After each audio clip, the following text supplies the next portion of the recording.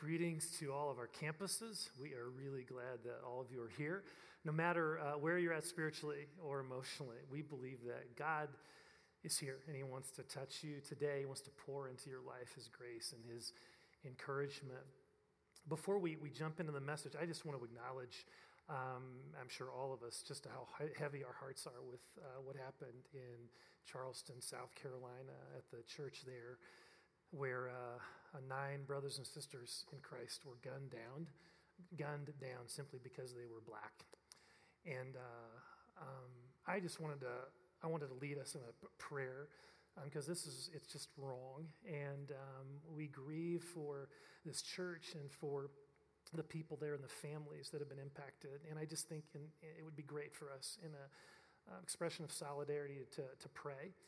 So would you pray with me about this? Father, we come to you with heavy hearts and our grief and our anger and frustration over this situation, what has happened, this horrible tragedy at the Emmanuel African Methodist Episcopalian Church in Charleston. Lord, we lift up this church. We pray for the leadership. We pray for everyone involved there. You would pour out grace and healing and comfort. Thank you for the expression of forgiveness they have publicly expressed, and just amazing demonstration of the work of the cross in their lives. But we pray comfort for these families, and we pray somehow that you would use this tragedy for good.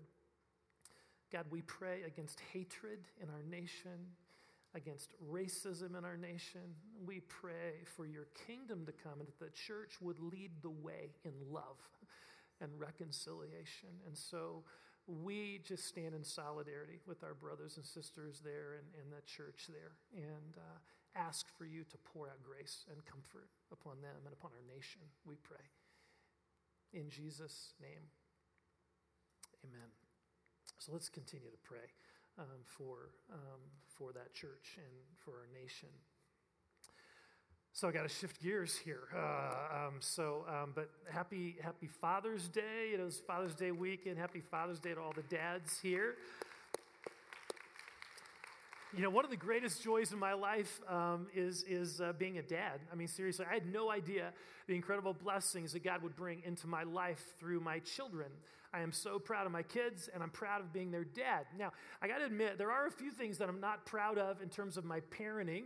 I'm guessing that most all of us as parents have some boneheaded parenting moves that we wish we could do over. I remember one December day, our kids were playing in our hot tub. We were given by the church a hot tub, actually about a number of years ago for our 15th anniversary here, and we still love it, so thank you. The gift that keeps on giving. But anyway, our kids were playing in their hot tub, and I had this brilliant idea. Let's take a picture of the kids in the hot tub, and it could be our Christmas card picture for that year. And now there was snow on the ground, and so I got snow, and I piled it up around all the edges. And then I had another brilliant idea. Let's put Christmas lights all around the edge of the hot tub for this picture. So I get a string of lights, and I'm getting it all set up around the edge with my kids in the water, and all of a sudden it hit me.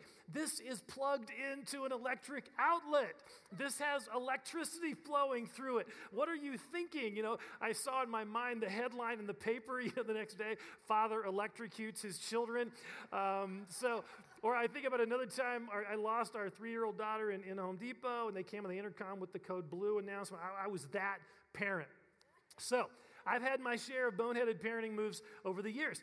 Now, it's one thing to admit those things in front of a crowd of people, but what if something like that got put into the best-selling, the most widely read bestseller book of all time? What if our parenting mistake got put in the Bible?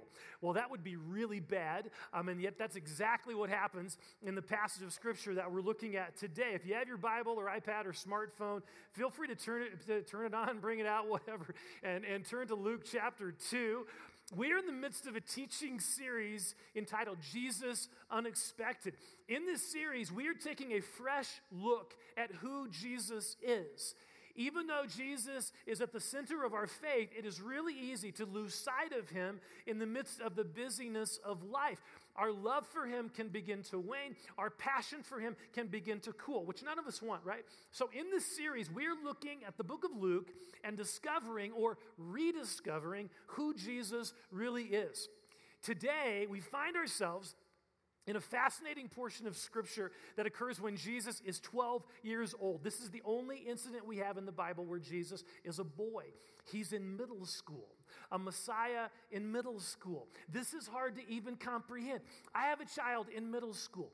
Middle school teachers are my heroes, along with firefighters who run into burning buildings. But these people work with middle schoolers every day, and they like it. I mean, that is heroic, right? I look at the volunteers in our C3 youth ministry every Wednesday, and I have such an appreciation for them. Their patience. I mean, middle schoolers they're squirrely, right? But they're awesome as well. God loves middle schoolers, and he can do really cool things in their lives, as we're going to see. So in Luke chapter 2, beginning in verse 41, we are told about this episode that occurs when Jesus is 12 years old. And I'd like to read the entire story, and then we'll unpack what it teaches us. Every year, Jesus' parents went to Jerusalem for the festival of the Passover. When he was 12 years old, they went up to the festival according to the custom. After the festival was over, while his parents were returning home, the boy Jesus stayed behind in Jerusalem, but they were unaware of it. Thinking he was in their company, they traveled on for a day. Then they began looking for him among their relatives and friends. When they did not find him, they went back to Jerusalem to look for him. After 3 days, they found him in the temple courts, sitting among the teachers, listening to them and asking them questions. Everyone who heard him was amazed at his understanding and his answers. When his parents saw him, they were astonished. His mother said to him, "Son, why have you treated us like this? Your father and I have been anxiously searching for you." "Why were you searching for me?" he asked. "Didn't you know I had to be in my father's house?" But they did not understand what he was saying to them. Then he went down to Nazareth with them and was obedient to them. But his mother treasured all these things in her heart. And Jesus grew in wisdom and stature and in favor with God and man. This is God's word. Now, in order for us to get the most from this passage, I think it's essential that we view it from two perspectives. One is a parenting perspective, how we can grow in our parenting, and the other is a spiritual perspective, how we can grow in our relationship with God. Both are significant, and both are addressed in this passage. So let's start with the parenting perspective. For those of us here who are parents or will be parents, how can we grow in our parenting? There are two essential principles we see in this passage. The first is to embrace grace. Embrace grace. We as parents need to learn how to receive God's grace. Obviously, Mary and Joseph have an embarrassing parenting moment here. They basically lose the Son of God. Now, before we call social services, let's explore this a little bit further, because while it was an unfortunate parenting mistake, it is understandable how it happened. People in that day traveled in caravans, walking together this several-mile journey. It even talks about it here. They're walking as a group. The kids would be playing together. The parents would be talking together. Parents would not have an eye on their kids all the time. Like when our kids are playing with neighbor kids, we don't sit there and watch their every move. There's a certain level of trust that parents begin to develop over time. And that was certainly the case here. Mary and Joseph felt comfortable with Jesus being with friends, without their every minute knowledge of where he was. So in this context of relational community, this family goes to Jerusalem to celebrate the Passover, which was an 8-day-long event. When the festival was over, the caravan began to return home. Now, Mary and Joseph thought Jesus was with them, even though he had actually stayed behind in Jerusalem. And they travel for a day before they realize he wasn't there. Now, I think every parent can sympathize with the panic that these parents must have felt in that moment. I'm guessing that many of us as parents have lost a child in a crowd, and we've experienced, even if it's just for a few seconds, we've experienced that desperate panic to find your child. That's what Joseph and Mary were experiencing for 3 days, if you can imagine. No cell phones, no email. They had traveled for a day, right? Then they realized he was gone, so they headed back, which was another day. And then they spent at least a portion of the third day looking in Jerusalem. So 3 days of parenting panic. And there was probably a little bit of blaming each other. I thought you were watching him. Well, I thought you were. And probably some guilt thrown in. We've just lost the Messiah. Boy, are we in trouble, right? Well, in the midst of their panic, God's grace shows up. They find Jesus. He's okay. And I find this incredibly comforting as a parent. I mean, there is no condemnation for Mary and Joseph. Sure, they made a mistake, but God was there. In fact, he was actually orchestrating something significant out of the story. I mean, here we are, 2,000 years later, and we're talking about it. We're learning from it. We as parents need to realize that we have a God who is able to take our mistakes and failures and make something good come out of it. He doesn't want us living in the past, tied to regret. No, he wants us to keep looking to the future, realizing that he can use even our mistakes and our failures to bring about good. He wants us as parents to embrace grace for ourselves as parents. So yeah, Mary and Joseph made a parenting faux pas, but God's grace was bigger than that. And it is for us as well. His grace is bigger than our mistakes, our missteps, our failures as parents. So that's the first parenting essential that we see here. Embrace grace for yourself as parents, okay? But there's another parenting principle in this passage, one that's easy to miss. It is easy for us to and I have done this all the time when I look at this passage. This is my tendency. It's easy for us to focus on the mistake that Mary and Joseph made and to overlook the parenting success of Mary and Joseph. I mean, look with me at verse 41. Every year, Jesus' parents went to Jerusalem for the festival of the Passover. When he was 12 years old, they went up to the festival according to the custom. What we see here is really good parenting. And here's what makes their parenting so good. Not only do they embrace grace, they also embrace intentionality. They embrace intentionality. They are intentional about their children's spiritual development. See, they understand their responsibility as parents to nurture and cultivate faith in their children and to give priority to that. We are told here that every year they went to Jerusalem for the Passover celebration. Now, we need to understand something here. This was not just a quick trip to church. Jerusalem was about 70 miles from Nazareth, and they didn't have cars. They didn't have minivans, right? They were walking. This would have been a several-day journey, right? Imagine packing up your little kids and walking to the Park Meadows Mall, okay? That's kind of what we're talking about here. With no DVD player in the car or whatever, right? No car at all. I mean, think about that as parents. A several-day journey, walking in the desert with children. I mean, we think travel's hard when our DVD player is broken in the car, right? Every year, we read here, every year they made this trip to the festival of Passover, which is a very important week-long celebration. And remember, Passover was a celebration in remembrance of God's delivering his people from slavery in Egypt. And here's what is so important to notice. They bring Jesus along with them. They don't let him sleep in. They don't let them stay home, right? They are living this life of devotion in front of their children, and they are engaging their children in it. In other words, they are very intentional about their children's spiritual development. So let me just ask all of us here who are parents, let me just ask, how intentional are we about our children's spiritual development? We are often very intentional about their athletic development. We're very intentional about their academic development. We're very intentional about their musical development, the drama development, whatever. And please hear me, all that's wonderful stuff. But here's the question I think every parent needs to wrestle with before God. Are we just as intentional about their spiritual development as we are these other things? I mean, we say we are, but are we really? Are we really? Do we give priority to their spiritual development? Are we just as concerned about their relationship with God as we are their GPA or their batting average? So what does it look like to be intentional about this? How do we do this better? Often we as parents feel totally inadequate in this area, right? Drop them off at church. We don't know what we're supposed to do. We just, how do we do this better? God actually gives us this amazing parenting insight in the Old Testament. In Deuteronomy chapter 6, God gives us this incredible picture of what spiritual, intentional parenting looks like. Deuteronomy 6, verses 4 to 7.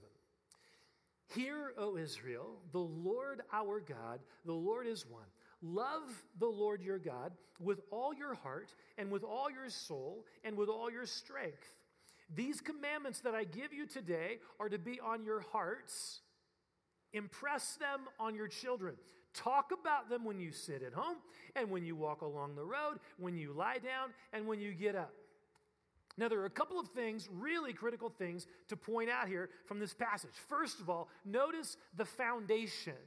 Notice the foundation. He gives this command, and it happens to be the most important command, right? Love the Lord your God with all your heart, soul, mind, and strength. And then God says, this commandment is to be on your heart.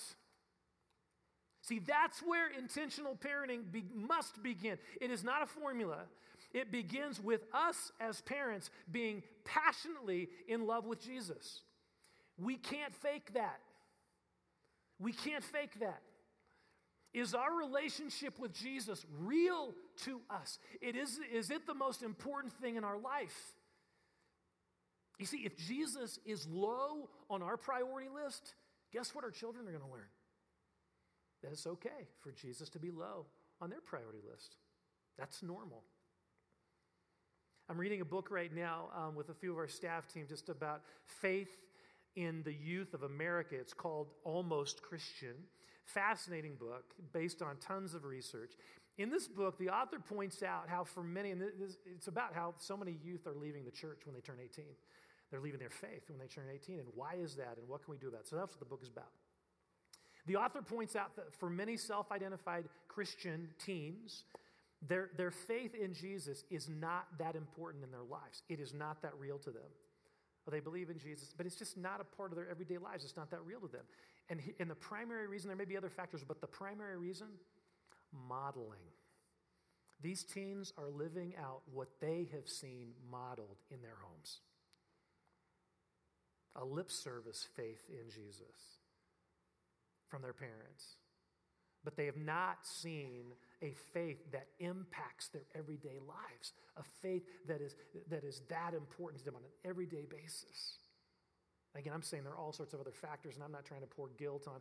We can walk with the Lord and do all these things, and our kids still may wander from the faith. So I'm not making a formula here, but the research is clear that one of the primary reasons when kids do walk away from the faith, it's because they're just doing what they've seen modeled at home. That Jesus just isn't that real. Their faith isn't real to their parents. Parents may go to church and talk about it, but it's not that real to them. It's not a part of their everyday life. And that's what they learn. So then they're 18, 19 years old. Why do this? It's not real to me. So this is huge. It's foundational. We as parents, he says, this must be true for you, right? We need to embrace this. Love God with all your heart, soul, mind, and strength. It's got to be real to us. Okay, so that's the foundation. Now, I love what God says next. After saying these commands are to be on our hearts as parents, he then says, impress them on your children, talk about them when you sit at home, and when you walk along the road, when you lie down, and when you get up. Notice that this is not a 1 hour a week formula, right? No, God wants us to realize this is the way we are to live our lives. In other words, live your faith in front of your children. Make it an everyday part of life. When your child has a rough day at school, pray with them about that. When they're having relational difficulties with someone, talk with them about how the gospel impacts their response, their ability to forgive. It's because of the cross. Their ability to pursue peacemaking because of the cross. This is a natural part. As we're doing life, we're talking about how the gospel impacts these things. Now, one of the best ways to do this as parents, and one of the things I think that many families lose sight of or fail to utilize, is dinner time. Dinner time. Turn the TV off. Go around the table and just talk and ask everyone. You can go around the table and just ask a question. It could be a funny question or whatever. Then it could get a little more serious. You could ask everyone to describe their day. A simple question, a highlight and a low point of their day. Or you can go around and ask everyone to share an emotion that they're feeling. We sometimes do this as a family, and I was shown this acronym a while back, and we've used it a few times in our family. The acronym is SASHET, S-A-S-H-E-T. Each letter represents a particular emotion that would kind of span the basic, the span of emotions are contained in these 6 things. So sad, angry, scared, first 3 are negative. Happy, excited, tender.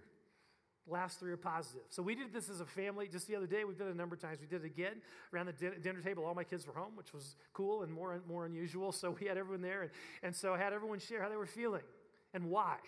Sad, angry, scared, happy, excited, tender. And then after each person shares, have someone else around the table reflect back what they heard.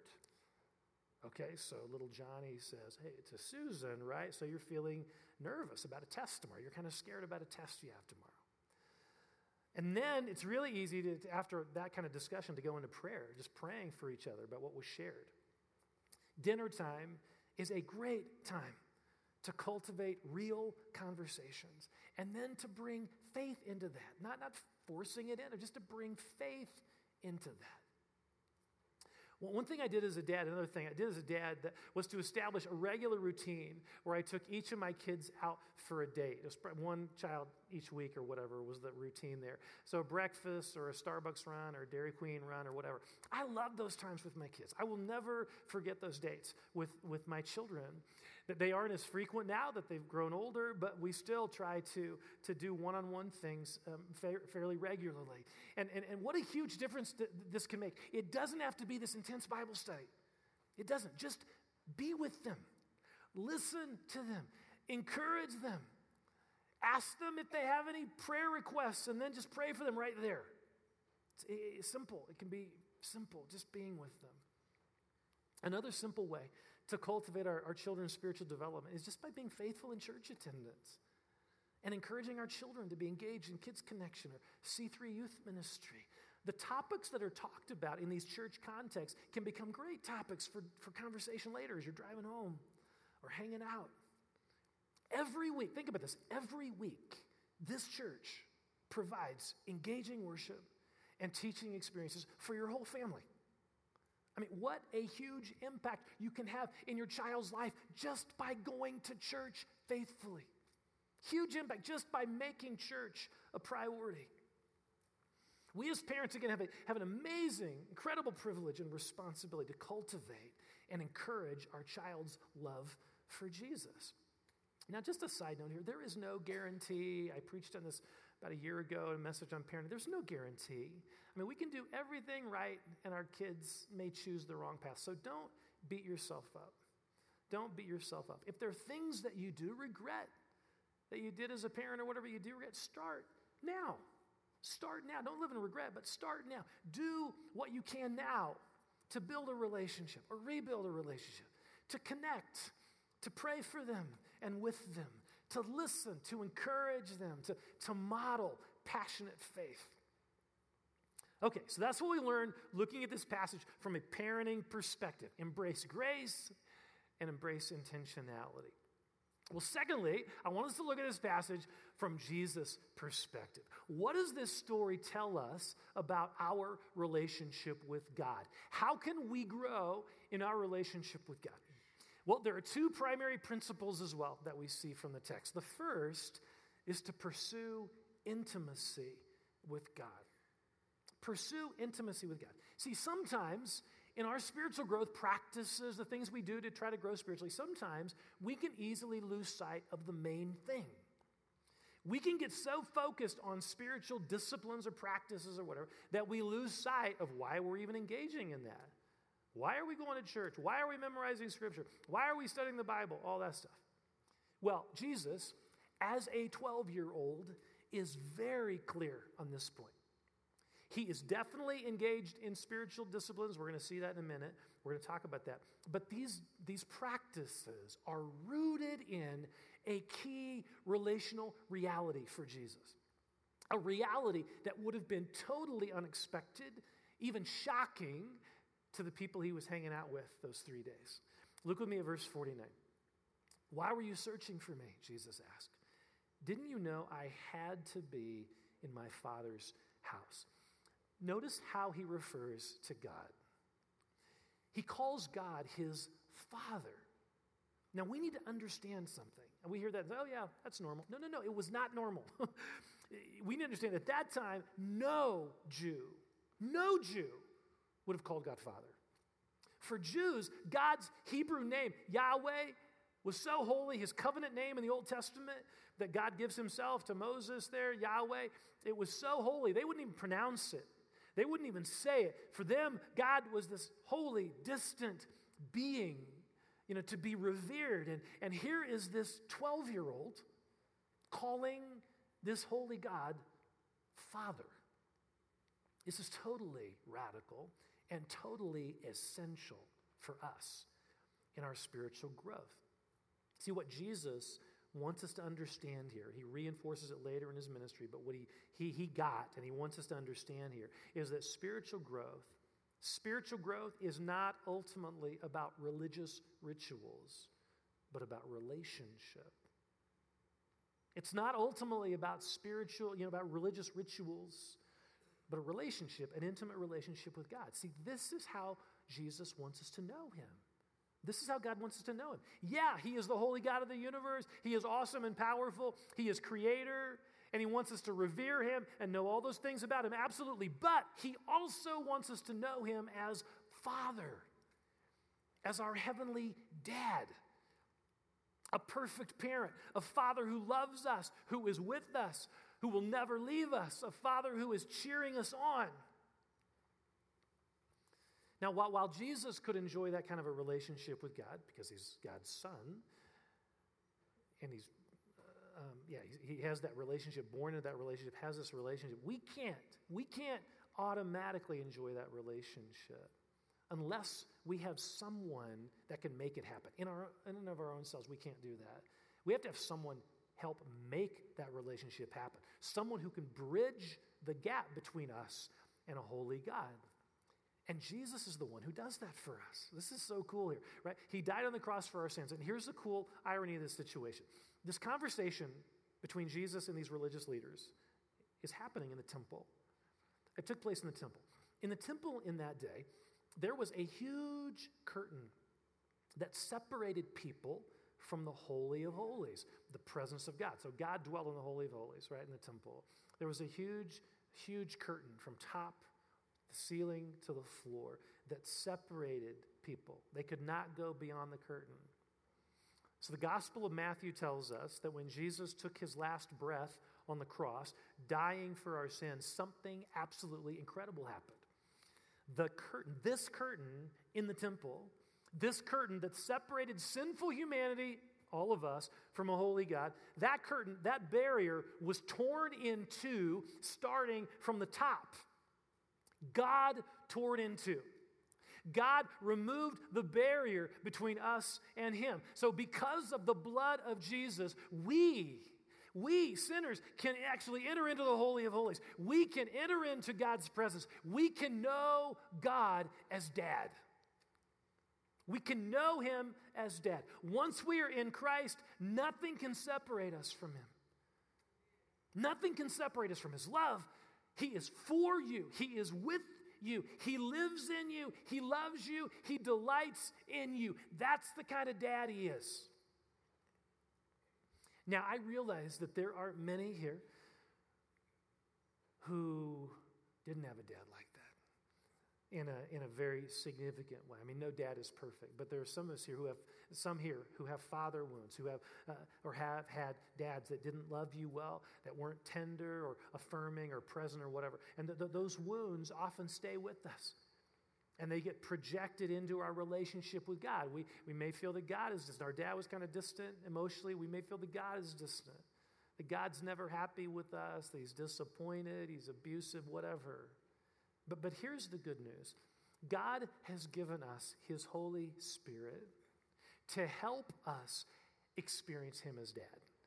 To help heal our hearts and to grow in his father-love relationship. In fact, Paul says in Romans 8, verse 15, the Spirit you received, when you became a Christian, you received the Holy Spirit. The Spirit you received does not make you slaves so that you live in fear again. Rather, the Spirit you received brought about your adoption to sonship. And by him we cry, Abba, Father.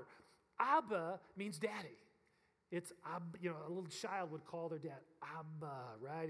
It means daddy. The Spirit that lives in you wants to help you grow in your relationship with God so that you more and more experience him as the loving Heavenly Father that he is. We must never lose sight of the ultimate goal in our spiritual growth. Intimacy with our Heavenly Father. That's why we do these spiritual practices or whatever. It's not to make God happy with us or whatever. It is ultimately about deepening intimacy with our Father, enjoying an intimate relationship with him. That's the goal. We've got to be clear on that. Okay, so we're clear on the goal, but how then do we get there? How do we grow in intimacy with God? Well, Jesus shows us that as well here. While the goal is intimacy, the pathway is intentionality. You see, we must be intentional about our relationship with God. We must be intentional about our spiritual growth pathway. One of the things that stands out about Jesus in this passage is the fact that even at the age of 12, he is owning his faith. He is owning it. He is taking the initiative to grow in his relationship with God. His parents aren't even around. No one is forcing him to go to the temple. I mean, his desire for intimacy with his Father moved him to be intentional about growing in this relationship. He was owning his own faith. And so his desire for intimacy moved him to be intentional about it. I mean, this is how relationships work. We all know this, right? Imagine a guy meets a girl and he is smitten, right? He tells his roommates about how awesome she is. He wonders if perhaps she's the one he's going to marry. He is so happy to have met her. Now, can you imagine this guy just going on with his life and never asking her out? Never choosing to make time to be with her. Just talking, yeah, she's awesome, but never making time to be with her. Of course not. We couldn't imagine that. His desire to know her moves him to be intentional about spending time with her. Now we know this is how it works in other relationships, but do we not realize this is how it works in our relationship with God as well? To grow in intimacy with God requires us to make time for him, to be with him. See, that's what's happening here in this passage. When Mary and Joseph find Jesus, he is, we're told, in the temple courts, sitting among the teachers, listening to them, and asking them questions. See, he is giving priority to his spiritual development. He's owning it. He's learning from these teachers.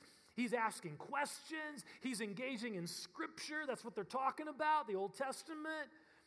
I mean, being at the temple for 3 days, I'm sure he was also engaging in prayer. I mean, here is this 12-year-old being intentional about his spiritual development. And let's not miss the implications of this for us. If Jesus needed teaching, if Jesus made time for prayer and engagement in the Scriptures, wouldn't we need that as well? I mean, if Jesus needed it, wouldn't we need it as well? For us, the huge point of application here is that spiritual growth, our spiritual growth, does not happen automatically. It isn't just going to happen. It requires intentionality where we own our faith. We own our spiritual growth for ourselves, right? It requires intentionality. Some of the things, just what Jesus was doing, making time to receive instruction via worship services or other vehicles. We're being taught the Word. We need that regularly. And just spending time alone in God's Word. And there are all sorts of ways to do this. I would recommend you check out, if you'd like to do it using technology, check out the YouVersion phone app. It's YOU version. You can do a search on your app, whatever the app page, and you can find that on Android or Apple. But it's a really cool Bible reading thing where it has Bible reading plans, it has devotional plans, you can customize it, all this stuff. Highly recommend it, and it's free. YouVersion, you can check it out. But that's just one way.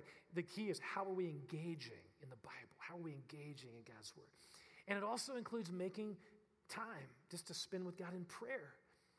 I mean, if we don't, I mean, yeah, I know all that, but here's the deal. If we don't carve out time for these things, they won't happen. Can we all agree with that? They don't just happen. Oh, I have 15 minutes free. I'm just going to do this. It doesn't, our lives don't work that way, right?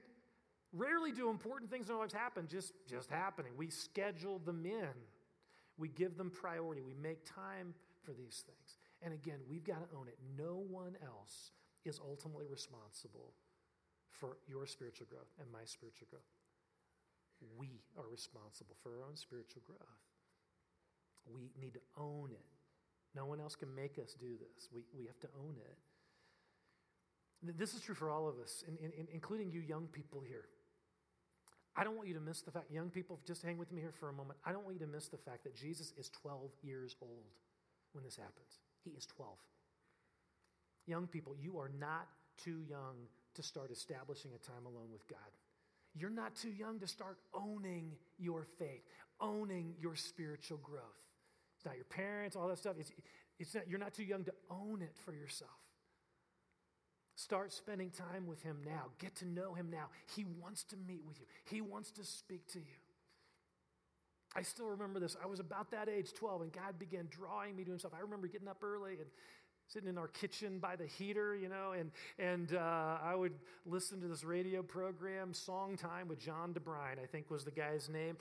Maybe he's still alive. I have no idea. But I would listen to that. I'd have my Bible out just for a few minutes. But I remember God, what was happening. I'm not putting myself on a pedestal. I'm just saying that's when God began to draw me. I was like 12 years old. He began to draw me into this relationship with him. You're not too young people here. You're not too young for that. Teenagers, I realize it's easy for you to look around high schoolers. It's easy to look around at your peers and maybe middle schoolers too. You look around at your peers and you see very little hunger for God, right? I mean, don't let that be your spiritual standard.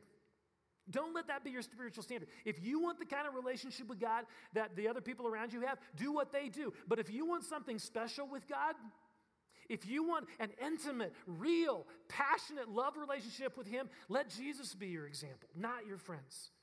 Not the other people at school. Let Jesus be your example. Be a young person who is passionately in love with him, who is growing to know him and longs to serve him. Don't let the world around you squeeze out that desire, because God wants to meet with you and fill you with his Spirit and ignite in you a passion to change the world and to cultivate in your heart an intimacy with him. This passage in Luke 2 is an invitation to all of us here, no matter what our age. All of us here, it's an invitation into a deepening love relationship with God. It doesn't matter how young you are. It doesn't matter how old you are. The key is to be intentional about your relationship with him, to be intentional about your spiritual growth. So what does that look like for you? Maybe it's reducing your video game time or your computer time, internet time, or your TV time, and increasing your time in prayer or in the Word. Maybe it's making a renewed commitment just to give priority to church and faithfulness to church attendance. Maybe it's a renewed commitment to a Sabbath, one day out of 7, where it's just you're resting and you're enjoying the Lord and you're carving out time just to be with him in a way that feeds your soul. Again, this relationship won't grow automatically. It requires each of us to take ownership and say, this is a priority. Starting today, this is a priority. My relationship with God is a priority. I want to pursue intimacy with him, and I am willing to carve out time for that to happen. I'm willing to do what it takes to make this relationship a priority. Amen. Let's pray together.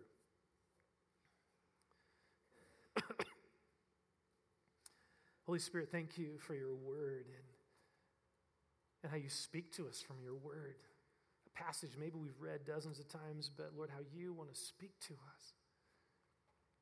Lord, I want to pray first of all. I just want to pray for parents here. Man, parenting is so hard. And it's so easy to get discouraged and all that. I just pray, first of all, I pray grace upon every parent here, that we would embrace grace. We would not live in regret. We would embrace your grace, realizing that you are at work. You are sovereign, and we thank you for that. And I pray also for us as parents, we would embrace intentionality about our children's spiritual growth. We would start now where we are. And you would give us wisdom to know what that looks like, even if it's just turning the TV off at dinner time and starting conversations, asking each other how we're feeling, using the acronym, whatever it is. It's getting them to church and talking about what they're learning, whatever it happens to be, Lord, having a date with them, whatever it is, Lord, I pray for intentionality. And we as parents would own this as a responsibility we're together to carry. It's not just the church's responsibility, church supplements. It is ultimately our responsibility as parents to cultivate this environment. And so give us wisdom. Wisdom, no guilt, no condemnation here, just wisdom, Lord. We pray you'd help us. And I pray, first of all, I forgot to pray about this, the foundation. I pray that our faith in you would be real. For every parent here, our love for you would be real, so that what our children are seeing is authentic. It's just where we're at. It's reflective of our love for you. So I just pray for that to be poured out among parents here. Thank you, Lord. Grace and wisdom upon parents. Another invitation, again, you can just keep your head bowed, your eyes closed for a moment, but another invitation here. There are some of you, and the idea of the curtain being torn, that's a really important thing. See, what that means is, apart from Jesus, we're separated from God. There is no way through that curtain. By going to church, being a good person, trying to be nice to people, giving money or whatever. It doesn't matter. It doesn't matter what we do. There is a barrier there because of our sin. And what Jesus did when he died on the cross, he tore that into, meaning our access into a relationship with God is through Jesus alone. That's the only way. And I believe there may be some of you here, and you've been depending on your own effort to get past that curtain. Oh, I'll just be a good person. All these things, you can list the good deeds and all that. It's not going to work. You need Jesus. You need him to forgive your sin so you can enter into a relationship with God, an intimate love relationship. He can change you in that relationship. So if that's you tonight, I believe there are some of you here and you're thinking, I don't know if I have that. I want to lead you in a prayer where you can experience Jesus in this way and enter into a relationship with God where you can call him Dad. Pray with me in the silence of your heart. Dear God, I acknowledge there is a barrier between us. You are holy and I'm not. But I don't want to be separated from you. I want in to your family. I went into a relationship with you. Even though I couldn't get through the curtain on my own, you tore the barrier down by sending your son Jesus to die on the cross for my sin. You paid the penalty for my sin. Amazing. And I'm so grateful. I choose right now, Jesus, I choose to place my trust in you alone. I place my faith in you, not in my work, but in your work on the cross. I receive you now. I pray that you would forgive my sin, all of it, past, present, and the sins I haven't even committed yet. You would forgive them all, and you would come live in me through the presence of your Spirit. Change me from the inside out. Abba, my daddy. So Lord, I pray for anyone who prayed that prayer, help them grow in this relationship with you. Help them grow in this relationship. I pray they tell someone, let someone know the decision they made. And Lord, I want to pray for all of us here that we would grow in our pursuit of intimacy with you. We would grow in our experience of you as Father. You would bring healing to places in our hearts where maybe there are wounds there. We pray you'd bring healing and wholeness through your love and your grace, and we would grow in our intimacy with you. And I want to just pray for all of us here that we would own our spiritual growth. We would own it, that we would be intentional, whatever that means. I pray you'd show us, Lord. If we've lost, you just got out of the habit of maybe church attendance, pray that you'd restore that, and we'd be committed to that, Lord. If maybe it's just spending time with you, and we've kind of got out of the habit of that, or maybe we've never started that, I just pray you'd help us grow in prayer and our intimacy with you, our relationship with you, Lord, that we would own our spiritual growth. All of us here, no matter what our age, we would own this. Now I want to do something else here. We're not done with the prayer time yet, but I want to do something else here that's been on my heart all week long as I've been praying about the service. So I'm going to have all of us stand initially. All of us stand. We're going to continue our prayer time, but I want all of us to stand, if you would, at all of our campuses. Go ahead and stand. Now, here's what I want us to do. If you are middle school or high school age, we're not going to embarrass you, or maybe a little, but I'm not going to make you say anything or do anything other than I want you just to sit down in your seat. Middle school, high school, just sit down in your seat, okay, if you're that age. Okay, here's what's been on my heart. I want us as a church to pray for these kids.